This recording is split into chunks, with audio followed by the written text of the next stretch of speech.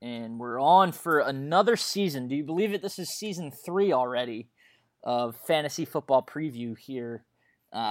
This year we're doing things a little bit differently. Obviously, starting out, you guys don't see our faces, number one. Maybe that's a good thing. You're happy about that.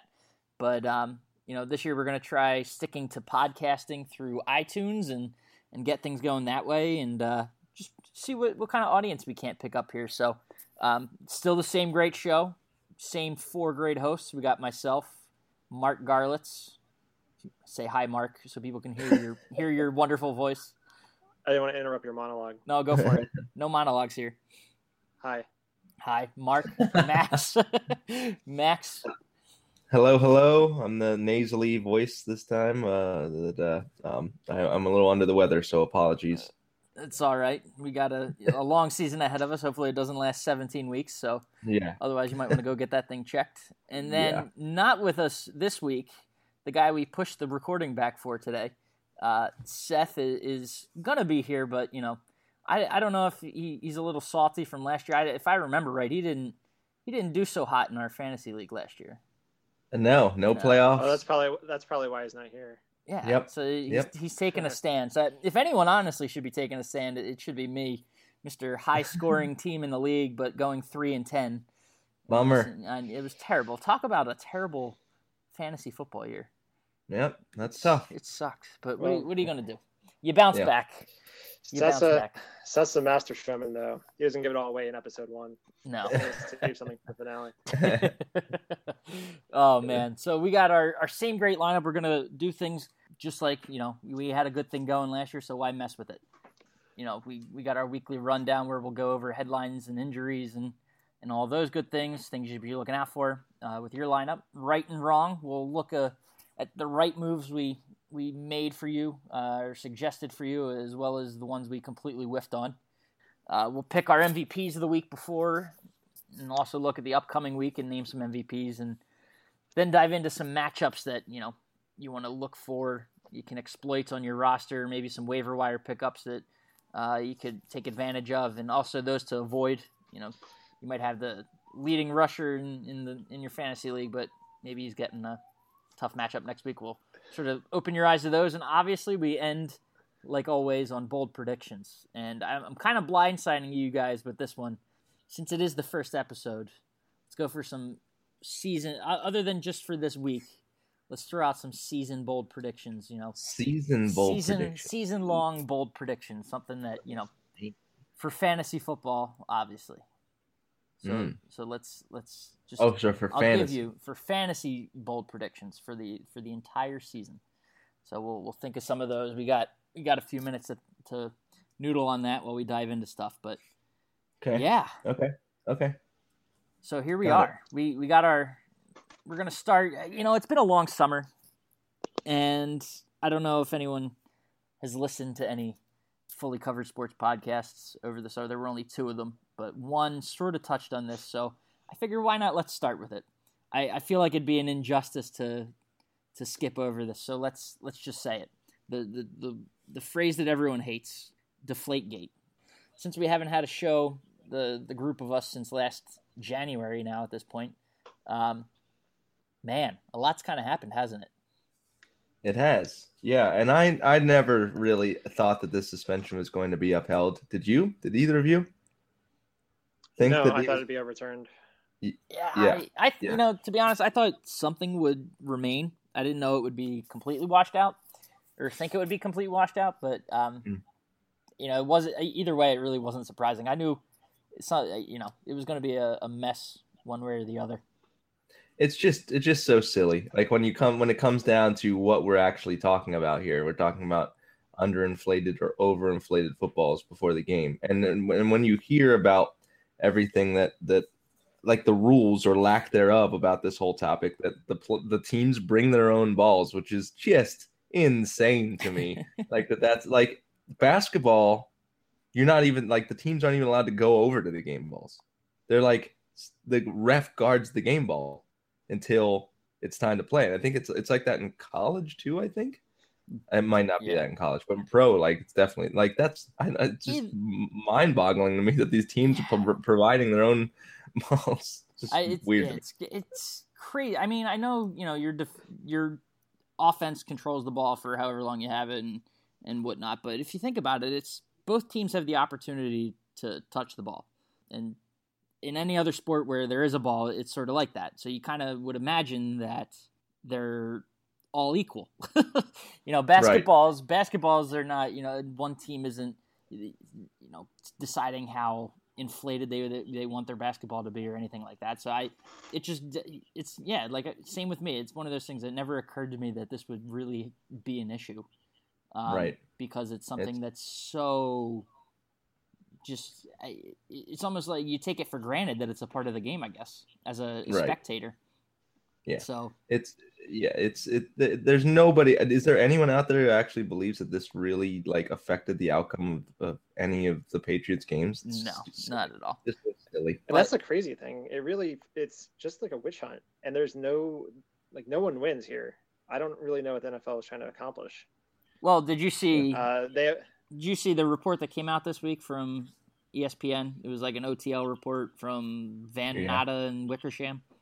No, go ahead. No, recap it. All right, so basically, would recap it for anyone that listens to this before the September 28th. It's going to be run in that issue of ESPN the magazine, but it's a several thousand-word report that really dives into the Patriots from 2001 to really up until Deflategate. So it runs from Spygate to Deflategate, and basically just talks. It's a bunch of interviews with a bunch of anonymous former employees and staffers and players and things like that. That really gets into how the easiest way to sum it up is that the Patriots are systemically cheaters. They're a cheating organization, and it's from one thing to the next, and ultimately it goes into basically how Goodell's overreaction or seeming overreaction to Deflategate was his way of making up for not really doing enough during Spygate. But in there, even it gets into other things that former employees that the Patriots are saying were disgruntled employees, so that they lack credibility. But one of the most damning accusations I thought in there was that they would send some staffers or whoever, I don't necessarily know what their role was, but they go into the opposing locker rooms and basically get the scripted plays. I guess teams would typically write them down on paper or have their signals written down on paper for a certain week, and they would get copies of those and bring them back over to the Patriots side, and the Patriots would basically have the first 20 plays, know what they were, and it got to a point where teams knew this, so they would draw up dummy first scripted plays and hand it over just to quote unquote throw off the Patriots. But it's crazy to me. I don't know. Max, you saw it, so I don't know if you have any thoughts on what was there. No, not really. I mean, this all kind of, when we went back to talking about how silly the whole thing is, it kind of reeked of Goodell going after the Patriots for a harder punishment because I guess Spygate was handled so poorly. This really just boils down to Goodell being the worst commissioner. That's not news to anybody. Everybody, no. When you look at all the controversy that surrounds the NFL, or actually throughout all of Goodell's tenure, it's hard to argue that he's not the worst commissioner in all of sports. It's pretty clear. Yeah, Mark, you were gonna say something. Maybe not. I don't know. No, Mark. Can you hear us, Mark? Mark might not be. You there? You were gonna say something about? Yeah, you're back. You're back. You're here. We didn't. Mark, for this first episode, just so we know, just to clarify, since you can't see what's going on here, Mark is based in Pittsburgh, and there's some storms happening. So, lost internet, and the champion he is, the trooper, is fighting through on a cell phone connection. So, we appreciate the continued perfect attendance, Mark, and the commitment to sharing your fantasy knowledge. My streak will live on. Technology be damned. So anyway, you were going to dive into Goodell. Yeah, the real problem is there was no smoking gun. This whole thing, even if there was a conspiracy, over the years, these are just small edges. and it's just incremental gains here and there. And like as a whole, it probably adds up to a lot, but no one offense is going to like bring down the Patriots. And this isn't like bringing down Al Capone on tax evasion or something. They found something stupid that may or may not have happened. They underestimated public reaction to it. It blew out of control. They couldn't handle it, and now they look like idiots. Right. Yep. So, long story short, tying this back to fantasy football, you don't have to worry if you drafted Tom Brady. He's there for the first 4 games of the season. So there's nothing to worry about there. He's going to be starting on Thursday nights instead of Jimmy Garoppolo, and the Patriots are going to take on the Steelers. So it's a bummer for you, Mark. It is. But some other headlines and things I wanted to throw out there. Obviously, at this point in your drafts are done. You know who the injured starters are. Arian Foster. Things like that. Going to get back probably sooner than expected. They're still not, really giving an exact week or date or anything like that. But in other running back news, Todd Gurley was cleared for contact, but again, for the Rams, he's not going to start. Still in his rookie year and won't make his first start in week 1, but that's a good sign that he was cleared to play. Non-injury news that I wanted to bring up, and this impacts fantasy in a major way, if you ask me. The Seahawks are already dealing with a bunch of losses on. Holding him out. Yeah. So they're dealing with a bunch of losses on the defensive side of the ball for a number of reasons, but one that's going to impact them at least for the foreseeable future is Cam Chancellor holding out, and that impacts was projected to be a number 1 defense. I don't without him, he was their defensive captain, if you will, the head of Legion of Boom. You can't understate that loss, and that obviously has fantasy implications going against a Rams offense this week anyway. That it's still questionable how good they're actually going to be. But you kind of hope to see him get back on the field, I guess, if you're holding on to the Seahawks defense. Elsewhere, there's some questions about Randall Cobb still. He had that shoulder sprain a few weeks ago. He was working this week during practice. Not positive if he's going to start yet. They still obviously have a few days to make an official call. But, Packers all of a sudden, guys, are thin at wide receiver. I know they brought in James Jones back after going out to Oakland for a year, but that's a team. For having an MVP, perennial MVP on their under center, it's kind of going to be interesting to watch what happens without Jordy Nelson and now Cobb for who knows how long. Yeah. How long is Cobb out? They're not saying anything yet. He was just limited in practice, so it looks like something that could be day to day, maybe or like week to week. But at least for week 1, it's still up in the air. Not anything definitive said yet. Yeah. So those are kind of the big things right now that are on the books. One other suspension related news. Well, 2 other, I guess, both in Thursday night. Le'Veon Bell and his former smoking buddy LeGarrette Blount will both be out. Both are suspended for week 1. Bell also for week 2, and then also with the Steelers, Martavis Bryant, their breakout rookie wide receiver from last year, is going to be gone for the first 4 games due to suspension. So different things to keep an eye on. All right. Well, this is typically when we would move to right and wrong. We don't have any rights or wrongs this year, unless you guys want to sneak something in from your draft or anything like that. No. I don't want to jinx positively or negatively any of my players by talking. I had so many wild cards on here. I don't know what to expect. So we'll just wait and see what happens here on Sunday when I go up against Mark Garlitz. Interesting stuff. Well, I don't want to jinx him either, but since this is technically my podcast and I can talk about whom I will. Sam Bradford. God, injury-prone guy right there. Obviously, he's only played 7 games in 2 years. Crazy to draft him. What do you think, Ty? He's in an offense that puts up a massive amount of points every week. It's mostly just unlucky. It's mostly just unlucky injuries for him. It's not like he's RG3 and getting a bunch of non-contact injuries. Like these are dudes like falling into his legs and stuff like that. Like just unlucky stuff. So no, I think he's a good get. I mean, we don't know because of those injuries. We don't know precisely how good he is. We'll have to see in this new offense that he's in under Chip Kelly if he is good. But Chip Kelly is the what they call the quarterback whisperer. So I mean, I think he's a good pickup.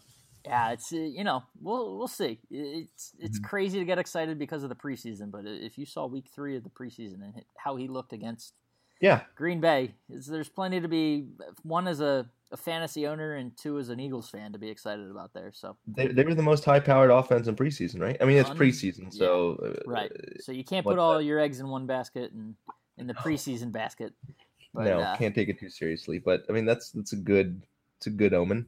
It is. So it's going to be an exciting offense to watch. That's for sure. Yeah. Mm-hmm. So next in our rundown here is another thing we'll skip over for this week, but it would typically be an MVP from last week, which none as of yet. So looking ahead to week 1, who in your lineup or in any lineup for that matter looks like they could be, a fantasy leading scorer for week 1? I'll start with my lineup because I got 2 of them who I think are going to do monster numbers. I think also they're pretty much going to be carrying my team for the entire year. Des Bryant and Odell Beckham Jr. I got both of them, and I think that they're going to do big things. And what's even better is I get to watch them both in the night game at the same time, so that'll be fun. Because they have the night game on Sunday. And then, oh man, that night game has big implications for me. I also have Tony Romo, so that's a big game here. That's about it for who could be big fantasy juggernauts on my team. What about you? I'm gonna go easy here and say Eddie Lacy was I sat in the number 2 spot, and I feel like I got, a miraculous gift from God when he fell to me.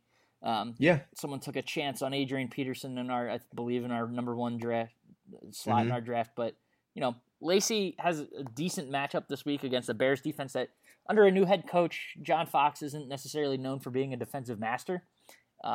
Showed up in Chicago this summer and still has a lot of the same guys over there, a defense that really struggled last year. So I think Lacy gets off to a pretty hot start. How do you feel about McCoy? What do you think he's going to do this year? Oh man, there's a guy that I feel like he's going to get the ball 60 times a game. I feel like that's just how crazy Rex Ryan is. He's just going to go and do something like that, which is awesome for 10 weeks of the season. But the problem is Buffalo's going to be in a situation I'm still not confident in them as a team all around. So they can run the ball as much as they want, but eventually they're going to get down in games and have to find a way back. And a shifty running back that likes to lose for as often as he, can break away from defenders and break for 10, 15, 20 yards at a time, his shiftiness can cost him 5 or 6 here or there. So that's that inconsistency and inability to fall forward hurts them in some way. Us as Eagles fans, we sort of saw that and experienced that for the last 3 years or so. But he has the potential to be great. And the other concern I have with him, though, is the fact that he's not entirely healthy. Starting the season, Rex is, obviously saying, he's confident that I'll be there and everything. But, you're just not positive what kind of McCoy you're going to get. He's playing in a completely different environment. All sorts of things you have to consider. So, you're not going to say he's going to be a bad fantasy running back, but you can't be too confident. So Mark, we just went through our 2 MVPs. I don't know who's your MVP for this upcoming week. I really want to say Sam Bradford. I'm hopping on that train pretty fast. Can we talk? Time out. Can we talk about how we have 2 Eagles fans on this podcast, and the one non-Eagles fan is the one that goes with Bradford. So I'd like to offer a quick congratulations and applause to Mark Garlett. So continue, Mark. All right, I would say relative to value, like draft position, you're gonna know real fast, like good or bad, and that's the big thing. Nobody knows like if he's really good. He's looking preseason. Right. He's been terrible in his career. He can't throw the deep ball, but he has like a built-in excuse. The Rams are terrible, and they always will be terrible. So now, like this is like his mulligan. So if he does well, all of a sudden his value skyrockets, provided he doesn't get hurt. But with like that kind of offense, maybe he can throw a deep ball. We just didn't know. And then all of a sudden, all these guys become like real options. Like Matthews' stock goes way up. Aguilar's stock goes way up.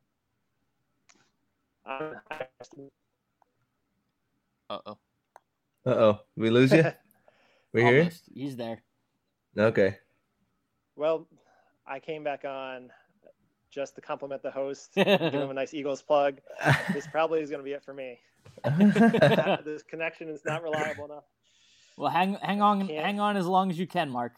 We'll keep trying to. I might fall off again. All right. Well, if you do, just know that we know you were here, so we appreciate it. Recognize the streak, though. The streak's alive. The streak is plenty alive. So, I guess this moves to our segment before bold predictions. We're almost there, folks. Matchups to look for and avoid this week. Guys that this ESPN kind of does an easy job of doing this for us, where you look at your opponent's rank and sort of match up to see guys that are, you get those green numbers in the high 20s and low 30s, and that's what you want to go for. But obviously the one, I hate to do it to our team, Max, but the Eagles, I know they revamped their secondary and everything, but God, they were the worst passing defense in terms of fantasy. They looked all right in the preseason, but there's still plenty of question marks out there. So, I mean, one to look forward to for sure is any Atlanta wide receiver basically this week. Obviously, Julio and Roddy and Matt Ryan, they're going to be nice. I guess maybe they could be. I'm not going to write off the Eagles defense, but they could be. Fantasy, go back to the last question too, fantasy MVPs for the upcoming week, but definitely one to look forward to. I don't know how far you go down into the Falcons wide receiver core, but you look at guys that Hankerson, Devin Hester, that are sitting there free agents, only owned in 7% of leagues and one for Hester, but maybe worth picking up for a week. Yeah, maybe. I don't know. Back when you were saying about the Falcons are a wild card. I don't know what to think of them this season. I'll need to see a couple games from them. For like, who knows? It's it'll be interesting to see. And it's in Atlanta, so that's going to be tricky. So yeah, I would bet heavily on Falcons offense, their receiving core. Chiefs Texans stands out to me because I don't think much of either of these offenses, and I think highly of both of their defenses. So I would be really hesitant on playing, if you have any guys that you're thinking about starting on either of those offenses, to maybe substitute them out. I don't know. Unless you have what's his name, running back, Charles. Yeah, I mean, don't. That's the only exception here. If you have Charles, start him. But I'm looking at this schedule now. One that's intriguing to me. God, this is going to sound terrible. I don't know why this is an intriguing matchup, but Miami and Washington. What? Oh, because they suck. Because they suck. So their defenses are. Miami has like I don't know, like a sneaky. Okay, I don't know if that's a proper way to qualify that, but it's a sneaky okay defense, and Washington's is all right too. They're all right when they're healthy, and it's the beginning of the year. Kirk Cousins is making his first, not his first start, but his first start week 1 as the declared starter for sure. Going up against Tannehill, who, in my opinion, and I know Mark, who fell off now. But if he was here, he would agree with me that Tannehill is just he's in the AFC East, a division with New England, and people in that division, or reporters, analysts, they want to have something to talk about other than the Patriots. So for whatever reason, Tannehill has been just high on so many people's radars this year for no reason whatsoever. They've done nothing to that offense. I agree. So he's done nothing in his time to really make me confident in him as a quarterback. So that's one. You got guys that, like Alfred Morris and Deshaun and all these guys that people like to. They're big names, or they've been big names in the past, so they're still viewed as fantasy threats. I wouldn't be surprised if it was complete junk this week. I'm thinking like a 14-10 kind of game where nothing happens.